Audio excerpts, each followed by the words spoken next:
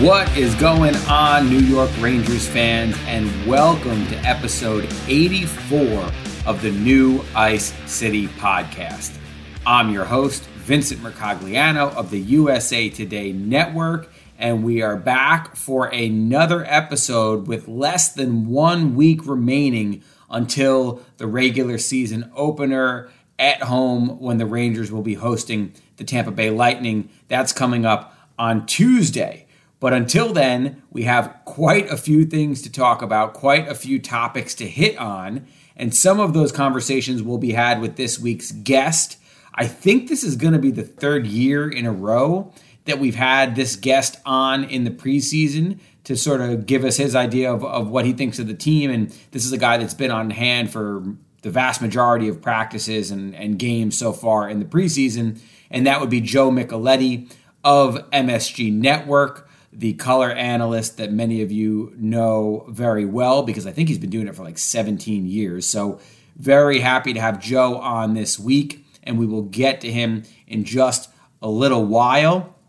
The Rangers have 5 preseason games in the books with one more to go. That final game will be played Saturday night on Long Island against the Islanders. I will be making the trip out for that, maybe visiting one of my favorite Italian restaurants out there. That is to be determined, but I will definitely be there for the game. The overview, I would say, of the first 5 games is that there were 2 pretty good ones in there. The first one for sure, and I know Gerard Gallant was also happy with the way that the Rangers played Friday against the Devils. But then there's been 3 that have been not so good, and Wednesday night definitely falls into the not so good category. The Rangers lose 5-4 to the Boston Bruins, but it was just overall a sloppy game. Puck management wasn't good. The defense was very sloppy. The Rangers were supposed to have Igor Shesterkin in net that night. He ends up being a last-minute scratch because he was dealing with some kind of a stomach issue. Yaroslav Halak ends up playing instead. I did see Igor today and asked him how he was feeling. By the way, he said he's fine. He practiced with the team on Thursday, so looks like he'll be good to go. Still not quite sure if the Rangers are going to want to play him Saturday or not. I think he's going to get at least a little bit of time, but Gerard Gallant said he would let us know that answer on Friday. But the game, as far as what we saw, the players who did play on Wednesday, it wasn't great. And Gerard Gallant came out after the game and was pretty brutally honest. He said the players on the roster bubble, quote, didn't do themselves any favors. So it was pretty clear with his tone after the game that even though it's preseason and you don't want to make too much of it, that he felt like a lot of guys weren't playing up to snuff. Now, the funny thing for me is during that game, and even a little bit prior to the game, I spent some time working on what will be our final roster and lineup projection going into the season. I wanted to put it out there before the final preseason game, before the weekend hits, and just give you guys a good idea of where I feel like things stand at different position battles, who might make the final few spots on the roster, and ultimately what the lineup will look like on opening night. Now, I had written out these lines prior to the start of the game, and I watched the game and I planned on maybe tweaking some things along as I watched.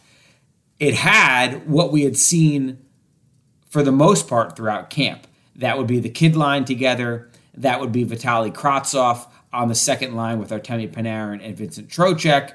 That was the top line, obviously, with Mika Zibanejad and Chris Kreider, with a little bit of a question mark at right wing. And I left the game that night leaving that intact. But as I was driving home and I'm thinking over what I had just watched, and I'm thinking about the post-game comments that Gerard Gallant made and his reaction, I'm starting to think to myself, you know what? I think he's going to shake things up. I don't think these lines are going to stick. So I get home, I end up opening the computer again and revamped some of it and changed some things based on what I'm seeing and what I'm hearing and what my gut feeling was in that moment. I'm glad I did, because when I showed up for practice today on Thursday, a lot of the things that I thought would happen did happen. And that was the lines went back in the blender. We get there today, and as I wrote as I kind of saw coming and felt like would happen.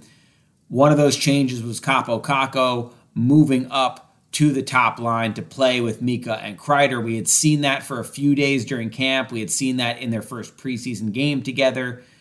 Ultimately, Gallant went back to the kid line, but because of the issues that we were seeing with the other lines, I really started to feel strongly that kid line was going to get broken up. So today's practice had Kakko playing with Zibanejad and Kreider. I can run through the other line combinations that we saw because there were changes on pretty much every line. The second line still has Panarin and Trocheck, but now Jimmy Vesey was skating in that right wing spot instead of Kravtsov at today's practice. The third line still has Alexis Lafreniere and Philip Hedl, but Barclay Goodrow was playing right wing on that former kid line in the spot that Kakko used to occupy. And then the fourth line was Sammy Blais, Ryan Carpenter, and Ryan Reeves. Interestingly, Vitali Kravtsov was skating with the extra forwards today. He was skating with Dryden Hunt and Julien Gauthier, which are the only remaining forwards still in camp. The Rangers sent Gustav Rydal down to Hartford, so he has officially been cut from camp and will be playing for Hartford this season. And they also, it looks like, are getting ready to send Johnny Brodzinski on waivers. So the Rangers are down to just 26 players in camp right now. Those three extra forwards who were skating today. And of course, the one who makes you raise your eyebrows the most is Vitali Kravtsov, because he spent most of camp looking like he was going to be in the top six. And now today, at least based on what we saw, it looks like his lineup spot might be in jeopardy. Now, I don't want to jump to conclusions on that.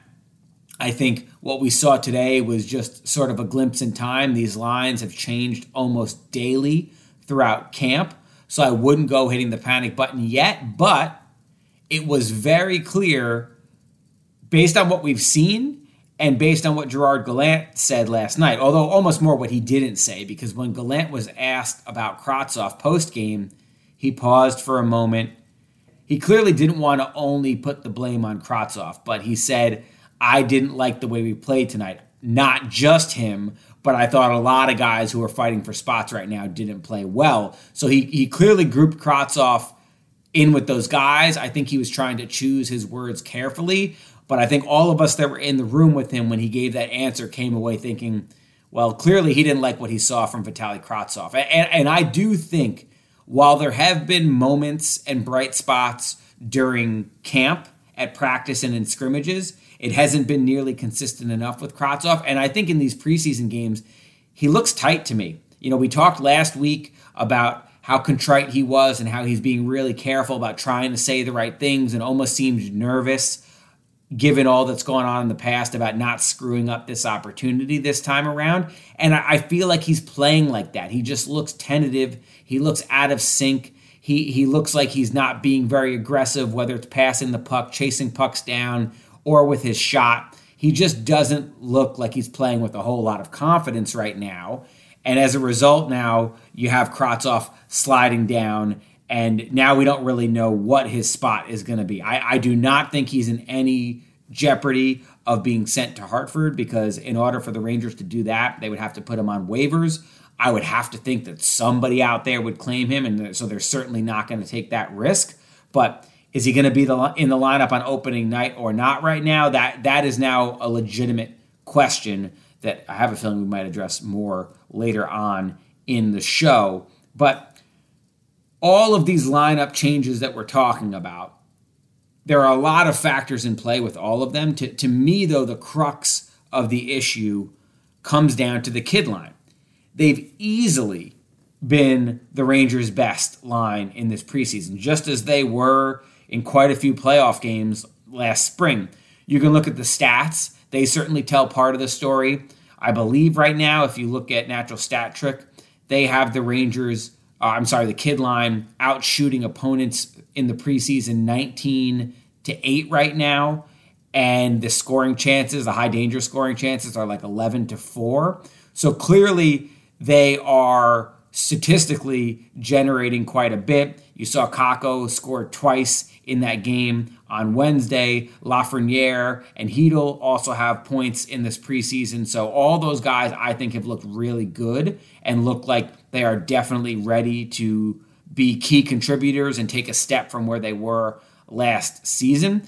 And even beyond the stats, I think if you've watched them play, it looks like they're hounding pucks to me. It looks like they've been forechecking well. They're just really chasing down the play all over the ice very aggressively. It just looks like they have the confidence to pursue the puck in every situation. And then you look at some of the shifts that they've had. They've had some really long offensive zone possessions, which is always very encouraging to see. And then I touched on the scoring chances. They're generating quite a few of those as well. So the kid line, a huge positive for the Rangers so far in this camp. The problem is the other lines have struggled. That second line with Panarin, Trocheck, and Kravtsov, while I did think they started camp pretty well, and I told you guys during those first few scrimmages, especially because of the way that Panarin was playing, I thought they looked in a lot of ways like the Rangers' best line for those first 2 or 3 days. But since then, you haven't seen that show back up, and you certainly haven't seen that in the preseason games. And then we've had this revolving door at right wing on the top line. So I think the Rangers are faced with this question of, do you keep the sure thing together in the kid line and then hope that the veterans in the top 6 will find their way? Or do you need to do something to spark the top 6, and that would be breaking up the kids, moving some of them up, and sort of trying to provide a jolt for the top 2 lines, which haven't looked great in this preseason? I believe that that is the debate that is going on behind closed doors with Gallant, with Chris Drury, with all the coaching staff and the powers that be at the MSG Training Center. Gallant himself said today that management wanted to see new line combinations, and that was part of the reason that he shook things up for Thursday's practice. So clearly, there are a lot of varying opinions right now, and Gallant said we're going to have hard conversations because I don't think that there is this overwhelming agreement or consensus as far as what the line should look like. And look, you can see it with the fans. The things that I've been hearing from you guys, the feedback I've been getting from you guys. Look at some of the mentions on some of these daily tweets where I'm putting out what the new lines are. There are so many different opinions out there, and the truth is there's no definitive right answer. Now, I've written this before, and I very much, I think, harped on this over the summer. I believed coming into camp that both Lafreniere and Kakko should be in the top 6. That as much as you'd like to see the kid line stick together, that the best thing for the Rangers was going to be to elevate those 2 wingers in particular. That's partially because of their talent. Clearly, they are 2 of the 4 best wingers on the team right now. I would say it's hard to debate that the 4 best wingers on this team right now aren't Panarin, Kreider, Lafreniere, and Kakko. And it's also partly to put more on their plates because they are at the stages in their career where it's time to ramp things up for them. If it's time to give them more responsibility. And my concern was if you played them on the third line, they wouldn't get quite as much minutes and quite as much situational usage in key situations that you'd like to see from guys who you're trying to develop as core members of your team. So for those reasons, I felt like those guys should move up, and those reasons still hold water. I think that's all still legitimate, and that's why at this point, I would lean toward breaking them up, and it seems like that's the way the Rangers are leaning. At the same time, listen, I get it. We've all watched the kid line lately. They've looked really, really good. So the temptation to keep them together, I also fully understand, which is why, even though I'm leaning one way, I'm not going to sit here and pound the desk and tell you guys that I think it's my way or the highway, that I'm absolutely right. I don't know if any of us can predict what the solution to this problem would be that would work out the best. Ultimately, based on what we saw today and based on the impression that I told you guys I got from Gallant following that Wednesday preseason game, I do think they're most likely to keep them apart. That means Kakko will play on the top line.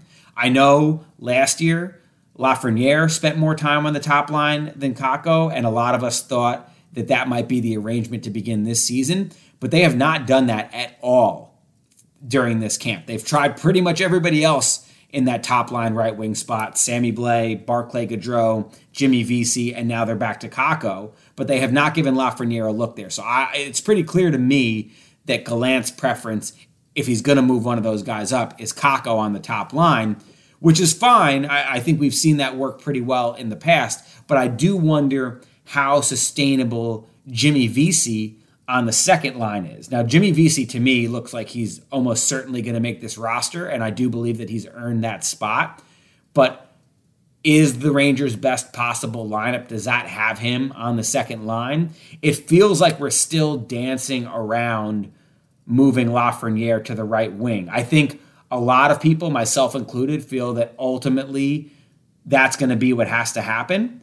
So it's a little perplexing to me that the Rangers seem so reluctant to do it. Now, I may not be privy to certain information. It's possible that Lafreniere behind the scenes has said, listen, I'm much more comfortable on the left wing. If me playing on the third line means I can stay at left wing, I'd rather do that.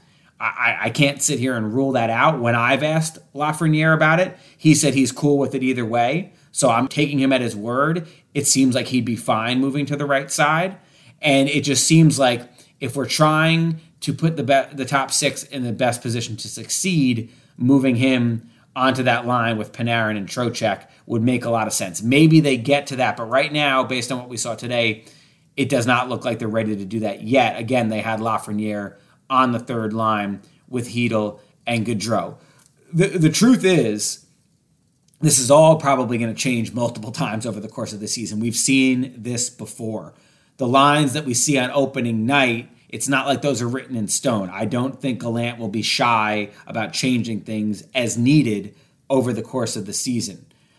I also, as I've written a couple times now in this camp, feel that the real thing here might be that the Rangers are one piece short in their top nine, and that might not be something that's addressed until the trade deadline. So there might be this juggling going on for months, and then if they don't ultimately land on something that works, that'll be a target at the trade deadline. That is very much in the cards here as well. But for now, there's questions swirling, and this is kind of the main point of intrigue as we're getting ready to close up camp and open the new season. So, going to put a bow on that conversation. We'll see if we get back around to it later on in the show. I have a feeling we'll talk a little bit with Joe about it as well. And that's why at this point, I want to get to our interview with Joe and pick his brain a little bit about what he's been seeing during this camp and maybe get some different perspective from him. So here, without further ado, is Joe Micheletti.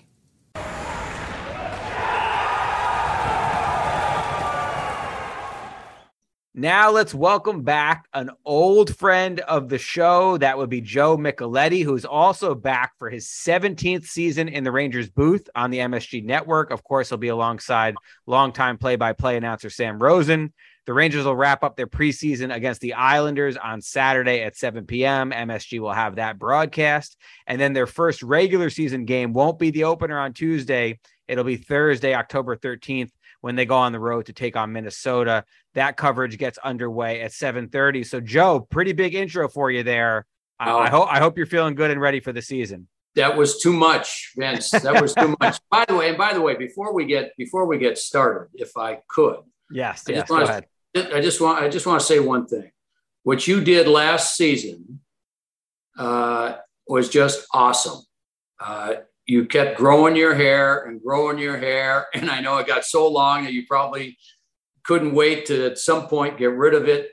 And you did it for all the right reasons. You had it cut in a professional manner that you were able to make. I don't know how many wigs you were able to make out of that crop you had, but to donate it, to people with cancer, that was just awesome. And I want to just congratulate you and tell you how great that was. So way to go. I appreciate that, Joe. I had to deal with quite a few jokes at my expense in the meantime, sure. But yeah, all worth it in the end. Yeah, good for you.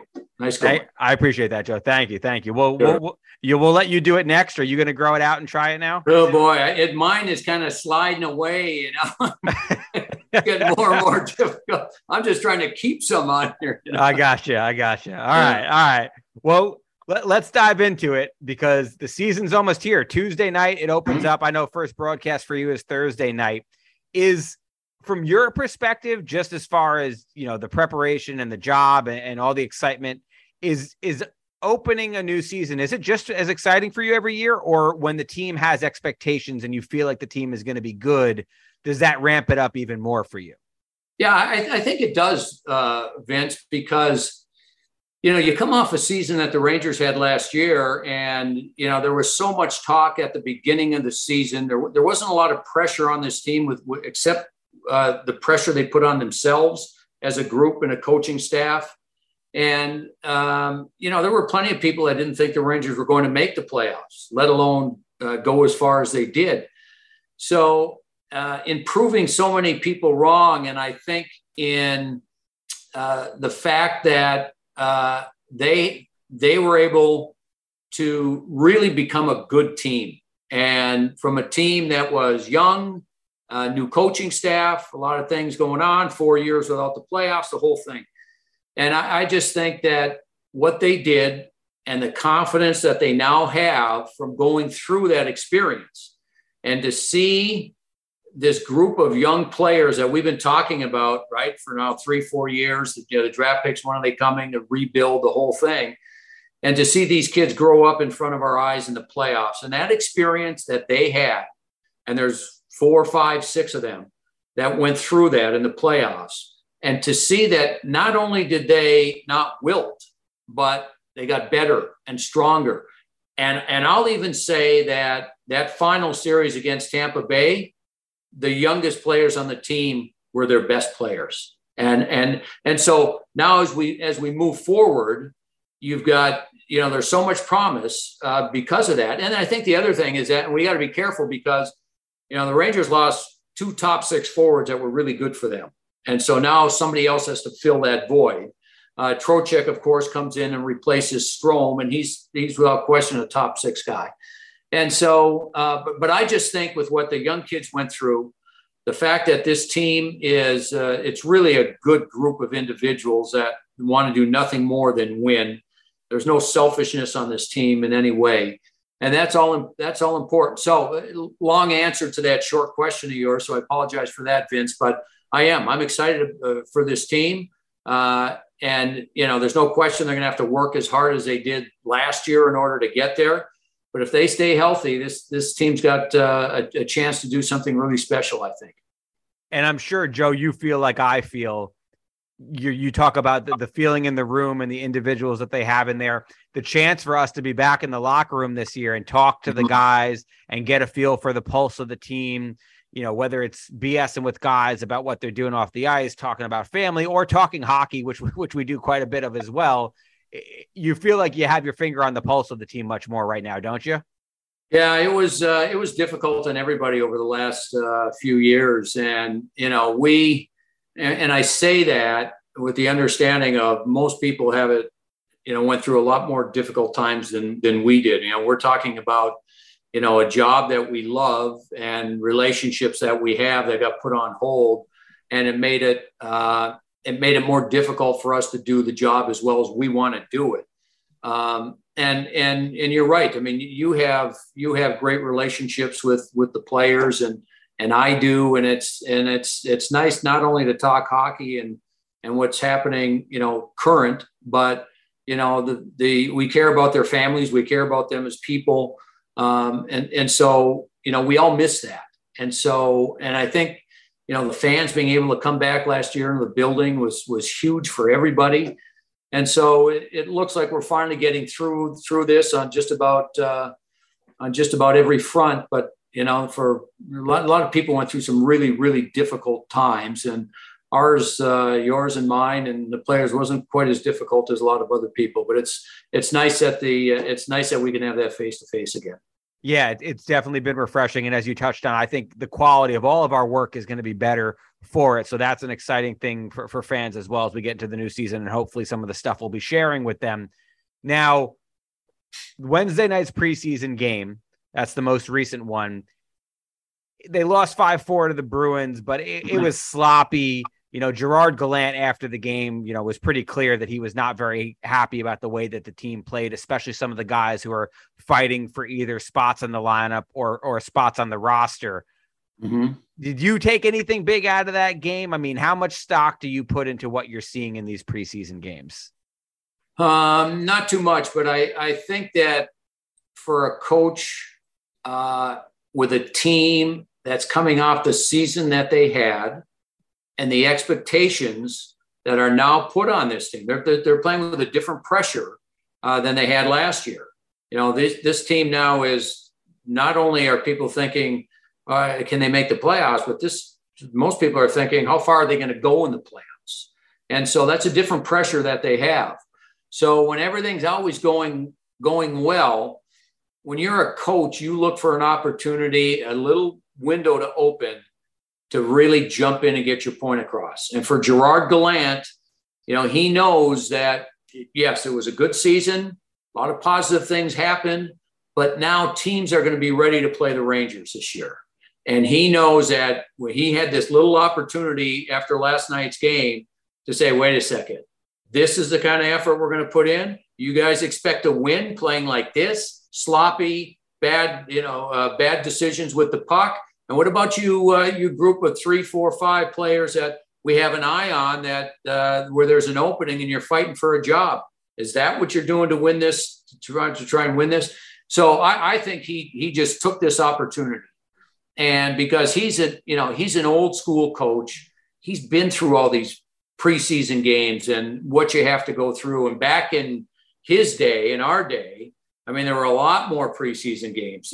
It was much longer and it was a grind. I mean, as a player that you knew you were going to make the team and play on the team, you couldn't wait for preseason games to be finished. You just couldn't wait. Get them over with and let's get the season started. So do I pay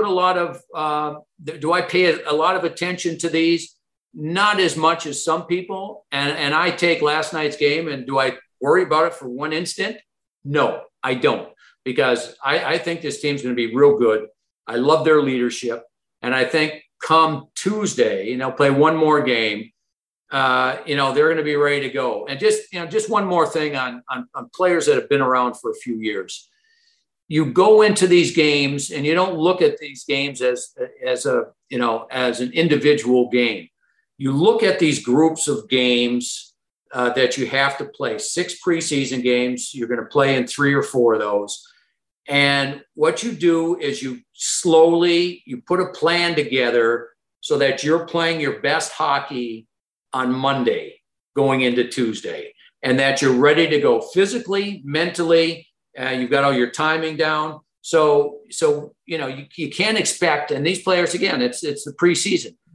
You're not going to see their best hockey in these preseason games. So I don't worry about them at all. And especially with the opponent that they've got on Tuesday, I think they'll come out flying.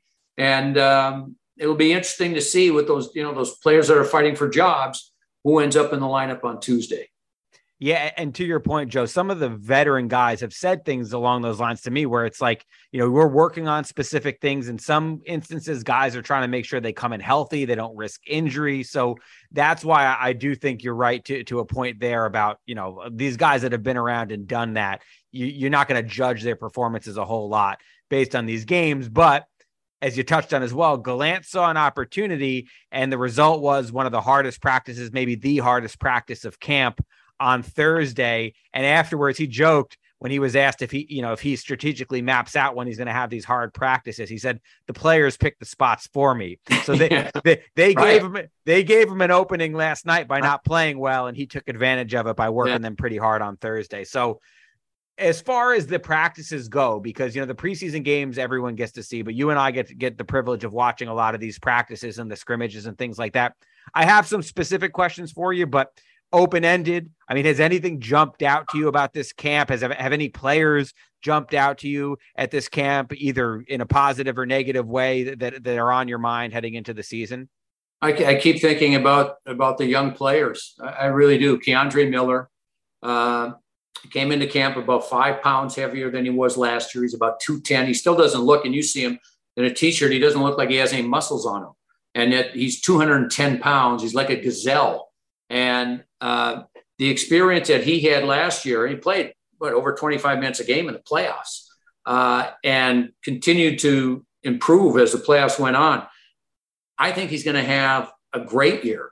I think Hedl is going to have a great year. The confidence that he has, and they're two different personalities, Miller and Hedl. You know, Hedl, throughout the early part of his career, and he's still only, 22 years old? Throughout the early part of his career, he's been one of these young players that has kind of been dipping his toe in the water, dipping his toe and kind of trying to, gauge the temperature of the water. Whereas there's some players that just dive in and go after it. It's just a matter of personality. It doesn't make one better than the other or different than. So with Hedl, he has slowly gotten there. And I think in the playoffs this past season, I think he dove in. And now he's not afraid what's in the water. He likes the temperature. You see him now, the way he plays. He gets the puck. He doesn't want to give it up. It's difficult for opponents to take it from him. You've talked to him, and he's got a whole new confidence level to him.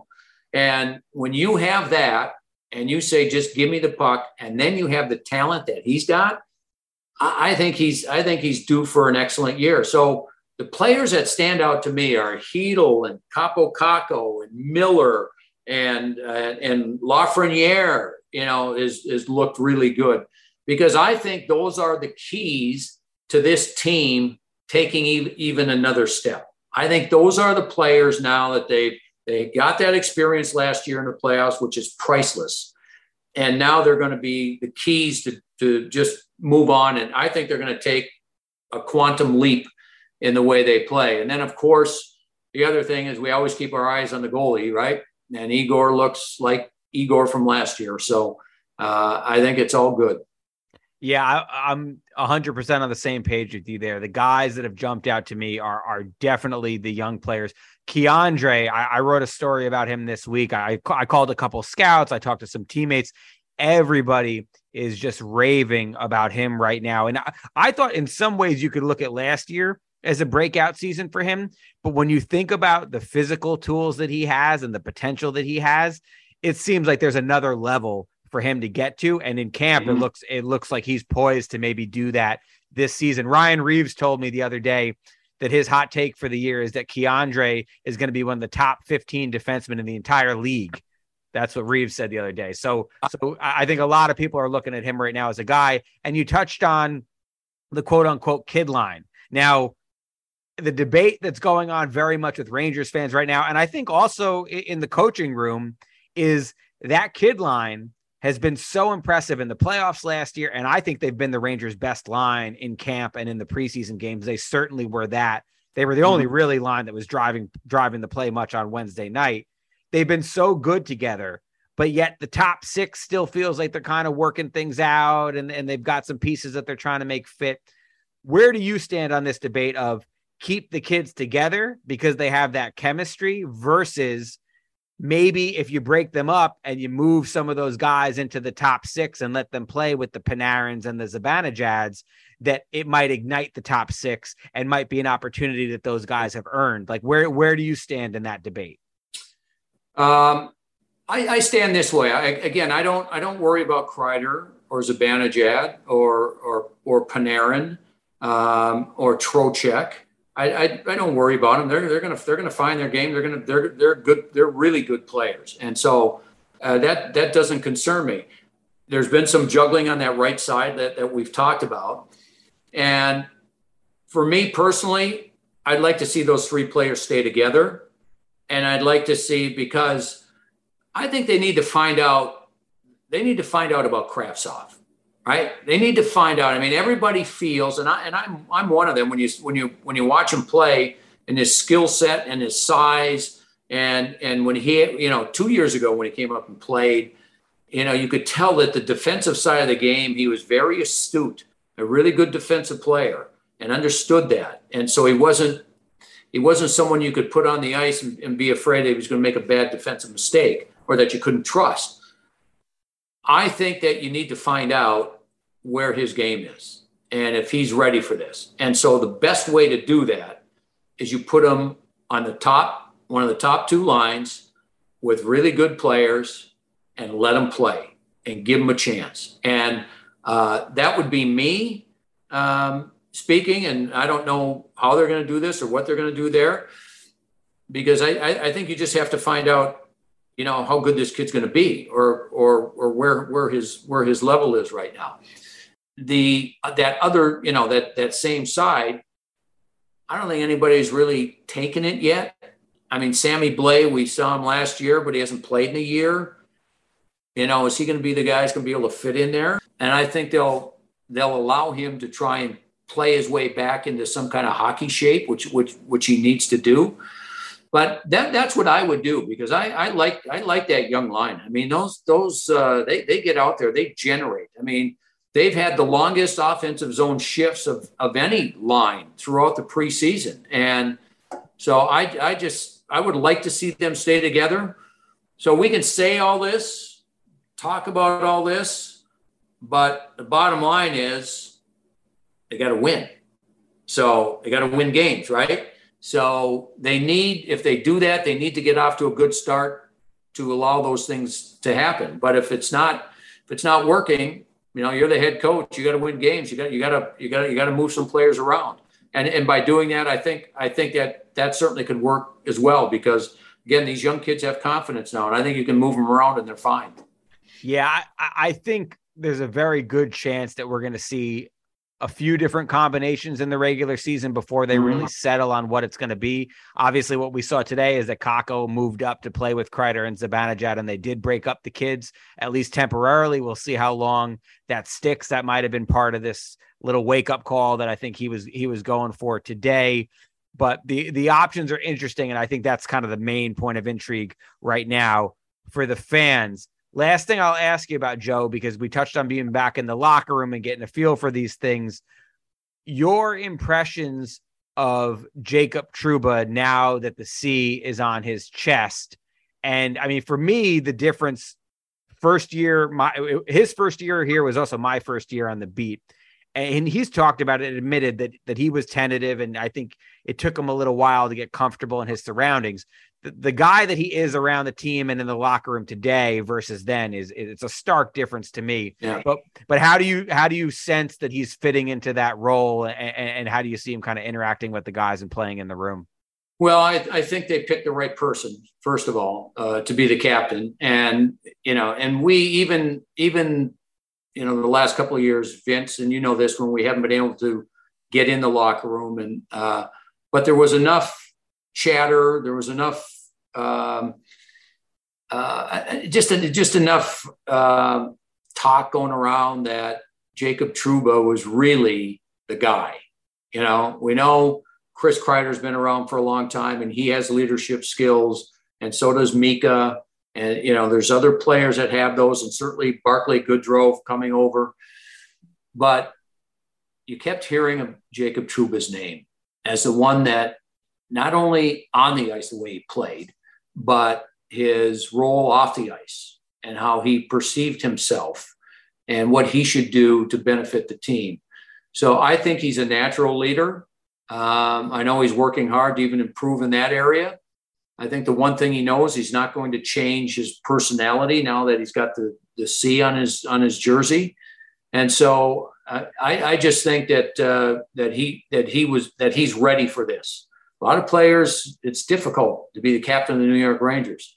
He's ready for this. And I think he's got some natural ability in that area.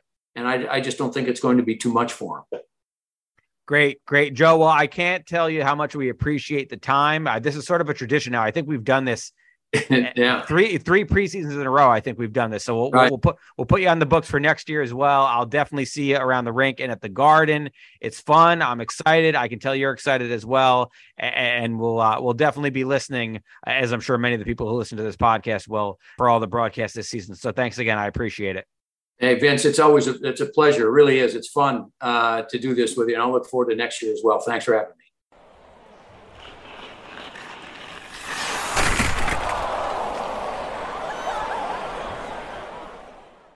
And we're back. Appreciate Joe coming on the show as always. Joe is really, really an awesome guy. I promise I'm not just saying that because he came on my podcast. He has been welcoming from the beginning since I came on the beat. I think I've told you guys that before. Just a pleasure to be around. A little bit of a prankster, definitely keeps things light and fun around the rink, but also has just been a really genuinely nice guy to a young reporter, and it's very much appreciated on my end. So with that, let's get into today's round of questions. And there's a lot. You guys are buzzing a bit today, especially given the news with the line changes. And as I scrolled through, it became pretty obvious that the most commonly asked question revolved around Vitali Kravtsov. What does this mean for him now that we saw him demoted essentially to the fifth line for Thursday's practice? I talked a bit about him in the opening segment of the show, so I don't want to go too deep, but I do want to quickly maybe address some things that we didn't hit on in the beginning because this seems to be such a topic of interest for you guys right now. As I said earlier, just because he's on the quote-unquote fifth line today, I don't think that means that we should rule him out for the opening night lineup. I think he's going to get a chance to play on Saturday against the Islanders. Like I said, the Rangers are down to 26 players right now. So 20 of those guys are going to have to play. And I would imagine the guys who are sort of up in the air right now as far as are they going to make the roster or are they going to make the lineup, those guys will get a chance to prove themselves one final time before the final decisions are made. To me, Kravtsov, pretty much no risk of him getting cut or demoted to the AHL. The Rangers aren't going to run that risk now that he would have to clear waivers. Would I be shocked if he was a healthy scratch on opening night or at any point this season? No, I wouldn't. It's pretty clear that Gerard Gallant is not thrilled with what he's been seeing from him. I don't know if today was meant to be a message, a wake-up call, or anything like that, but certainly it opened some eyes and got the point across that they want to see more out of him, that he needs to be better. But in the long run, especially prior to the trade deadline or prior to the Rangers making any other moves that would bolster the lineup, I'm still of the position that they need Kravtsov to play somewhere in the top 9 for them to have success this season. And he obviously needs to play well. He shouldn't just be gifted that spot. I can totally understand that line of thinking. But if you look at the way that this roster is constructed right now, even if we're counting Kravtsov as a top 9 piece for them, you could still argue they're one piece short because the ninth guy, if you want to call it that, in this camp has sort of been this rotation of Sammy Blais, then Barclay Goodrow, and now Jimmy Vesey. Now, could those guys be effective in a third line role? Potentially, yes. Should any of them be in your top 6? I think definitely no. But even if one of those guys steps up and is good in your top 9, and I don't want to diminish that those guys can play in the top 9. I mean, Barclay Goodrow was a top 9 forward for a team that won back-to-back Stanley Cup championships. So it's not that you can't have a good team if he's on your third line. But even if we say Goodrow is going to fill a spot there, or Vesey is going to fill a spot there, or Blais, you still need one other guy. And Kravtsov, to me, has to be that guy. And the Rangers have really banked on that in a lot of respects. They need guys, as we've talked about before, who are on cheap contracts like Kravtsov right now, given their salary cap situation. And by not going out and acquiring another winger really beyond Vesey this offseason, they sort of put their eggs in that Kravtsov basket, expecting / hoping that he can fill that void for them. Now, inserting him right into the top 6, as we saw at the beginning of camp, was a surprise to me. It really was. We talked about it before that the top 4 wingers on this team clearly are Panarin, Kreider, Lafreniere, Kakko. Kravtsov, putting him in the top 6, I don't want to call it a gift, but it's a little bit of a leap of faith for a guy who is still going to be a rookie this season and has never come close to playing a full NHL season. There's still a lot to prove there. My expectation was that they would start him on the third line. He obviously isn't a fourth line type of player, but that they would start him on the third line. And if he did well there, then maybe you consider moving him up. Now, the chance to play with Panarin, as far as sending a message to him that we believe in you, we want to give you a real opportunity, it had to feel good for him to come out on the first day of camp and be playing on the same line with arguably the Rangers' best player. So you were kind of hoping and thinking at that point, well, maybe he'll take this opportunity and run with it. He hasn't quite done that. So I think looking at him maybe more in a third line type of spot to open the season seems like the logical way to go. If they scratch him, what will that mean? Well, that's going to be the $1 million question. That has not gone well for them in the past, although to be clear, in the past, it wasn't a matter of being scratched. It was a matter of being demoted to the minors that ultimately led to him going back to Russia last year. But even a scratch, that would certainly test the relationship and where Kravtsov and the Rangers are at as far as their faith in one another at this point. Now, I did get a chance to chat with Kravtsov a little bit today in the locker room after practice. He seemed to be in pretty good spirits to me. I don't think he's taking this too hard at this point. He's seen now throughout the course of camp that the lines are changing almost every day. But a message was definitely sent with this move that you got to step up your game, kid. And so we'll see how he responds to that. I see some questions in here with people wanting to know, is he going to be in the opening night lineup? Again, it's really hard to say right now. My gut feeling would be yes. But would it shock me if Jimmy Vesey is in the lineup? Kravtsov is scratched for a little while and has to wait a little bit longer to get his opportunity? No, crazier things have happened. Again, you just hope that if that happens, everything is properly communicated to him and that he doesn't take it poorly and that they're able to use it constructively and not let the situation deteriorate in the way that it did last season. But I still think, especially if he has a good game on Saturday, that they'll find a way to get him in that lineup on opening night. But if he has a dud performance on Saturday and Vesey keeps playing well, or Gaudreau they feel good about in that third line right wing spot, crazier things have happened. So we'll see how it plays out. I wouldn't go and start expecting the worst quite yet. I don't think he's packing up his bags and planning to leave anytime soon. That is certainly not the impression that I got in chatting with him for a few minutes today.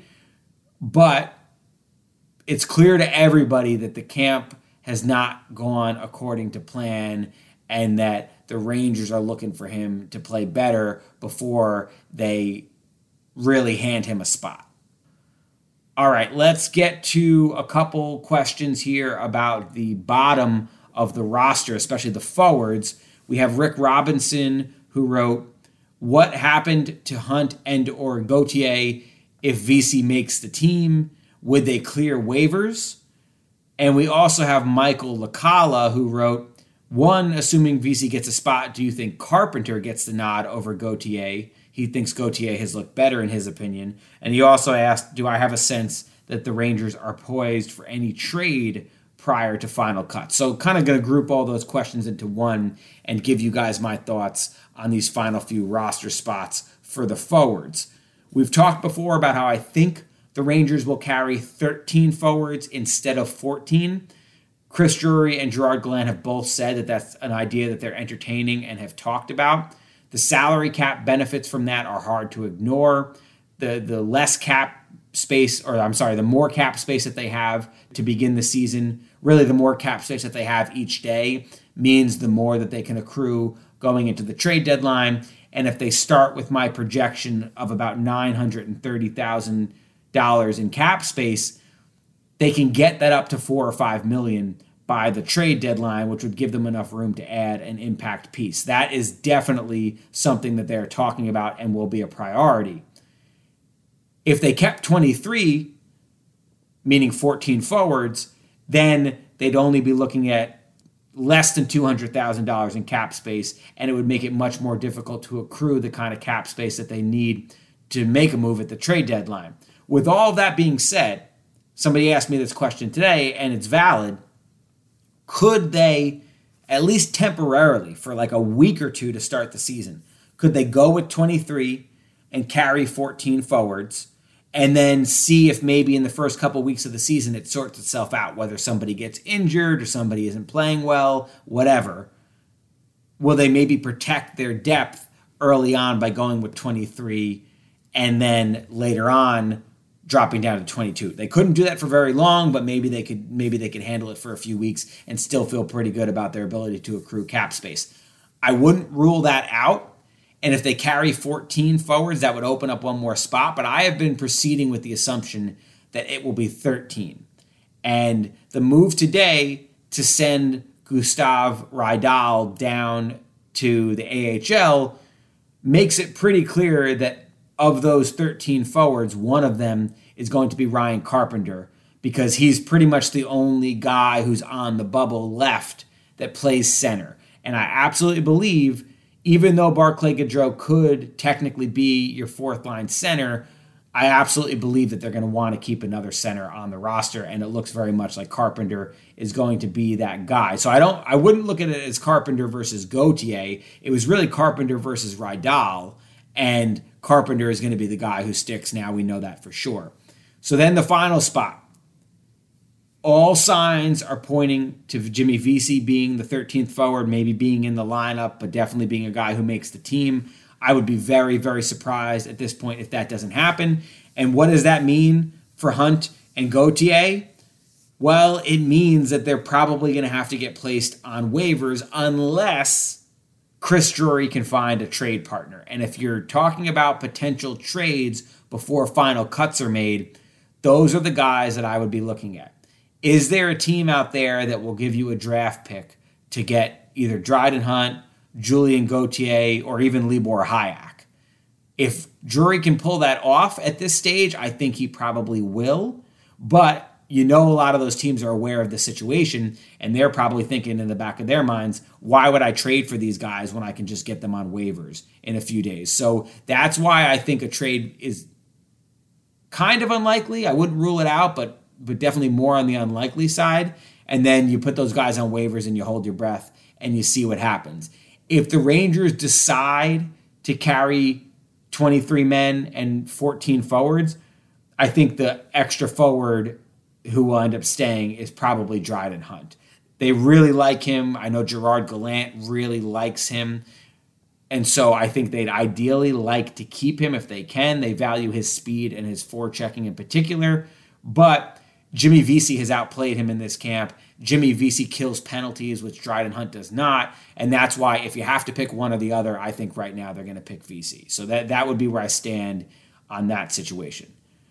Finally, one last question. He DM'd me this question. I told him I would address it at some point on the show. This one comes from Big Lou, who basically wants to know, can we afford Patrick Kane, who, of course, has been linked with the Rangers, it seems like, all summer long now. That is definitely the hot name as far as guys that the Rangers might target at the trade deadline. And then Lou wants to know, could they afford him first this year and or beyond this year? So here's what I'll tell you, Lou, about this one. I'm going to try to make this kind of quick. We've talked about the need to potentially acquire a top 9 forward and how we'll get a clearer picture of that over the course of the season. But right now, you can read the tea leaves and say, okay, that might be something they want to address, particularly at right wing. Kane, if he's available, would probably be one of the better right wingers on the market. So I am not of the belief that the Rangers are solely focused on him. I think that they, as they have done repeatedly, and especially as we saw them do at the trade deadline last year, are going to explore a lot of different options. We'll see how the market materializes. A lot of this is going to depend on which teams are in the playoff race, which teams aren't. But if Kane is on that right wing list, I would definitely think the Rangers would have some interest and would look into it. Again, I think they'd probably look into a lot of guys, but we're talking specifically about him. The key in this deal is because he makes, I want to say, $9 million. Let me look this up really quickly on Cap Friendly. Because of that salary, we know the Rangers can't take on all of it. On the high end, if we talk about the accrual process, if they can get to $4 or $5 million, that would probably be the best case scenario for them. And so that would mean Kane, who actually makes $10.5 million, that would mean half of his salary would be 5.25. That's going to be a stretch, let me tell you, for the Rangers to get to 5.25. The projection is more like 4. They could maybe find little ways to shave by sending guys down to the minors on off days, and maybe they can get themselves up to 5, maybe even 5.25. Squeezing him in this season would be really, really tough, but maybe it could be doable. I wouldn't rule it out. And again, there could be a fit there based on what we're seeing with the top 9. Beyond this season, though, that is pretty much a no-go as far as I'm concerned. The Rangers are really tight on salary cap space right now. It is going to be even tighter next year. We've talked about this a little bit, and we have a lot of time to get to it in the future, but the salary cap is only going up by $1 million next year to 83.5. Some people have pointed out to me, they go on Cap Friendly, and you look at Cap Friendly, and Cap Friendly says, well, the Rangers only have $65 million on the books for next year, so they're going to have like $18.5 million in cap space. Well, yeah, $18.5 million sounds great, but you have to look at the full picture here. That's only with 11 players under contract for next year. So they basically are going to need to sign another 10 or 11 players with that $18.5 million. And when you look at the guys whose contracts are coming up, we just talked about Keandre Miller, and I certainly don't think if he has the kind of year that we think he's going to have, that he's going to come cheap. Alexis Lafreniere, what is it going to cost to retain him? Those are the two big names, Miller and Lafreniere, and it's really hard to predict what they're going to cost right now. But even on the low end, you have to figure that you're carving out at least 8 to 10 million for those two guys combined. So that right there eats up potentially half of your cap space, and then you still have to fill out like another 8 or 9 spots on the roster. And on top of those guys being free agents, you also have Philip Hedl, who's going to be an RFA with arbitration rights. Sammy Blais' contract is expiring. Are you going to keep him? Zach Jones is going to be a restricted agent for the first time. Vitali Kravtsov is another one. So there's a lot of different guys here that are going to be due for raises, that are going to be coming up on new contracts. And then beyond that, what other areas are the Rangers looking to improve in? So no, I do not think by any stretch of the imagination they are going to be able to afford a player of Patrick Kane's caliber next season, or really for a few seasons after this, unless all of a sudden Kane turns around and says, hey, I'll take the veterans minimum, which for a guy who makes 10.5 right now, I certainly don't think that that's going to happen. So anybody that they acquire at this trade deadline, I believe will be very similar to what we saw last year. And what did we see last year? We saw rentals. I think pretty much any move that the Rangers make at this upcoming trade deadline is going to have to be a guy on an expiring contract, and in all likelihood, whoever that player is won't be able to stick around unless they come cheap. So Kane this year, maybe if you could stretch and accrue cap space and find little ways to add as much as you can, maybe possibly if Chicago will retain half his salary, you could make that work. It's certainly not a given, but you can try. But beyond this season, I don't see any way that they could give him an extension or anything like that. It seems like an impossibility, at least as far as I can tell. So that is it for that. We are going to save the trade deadline conversation for maybe another week.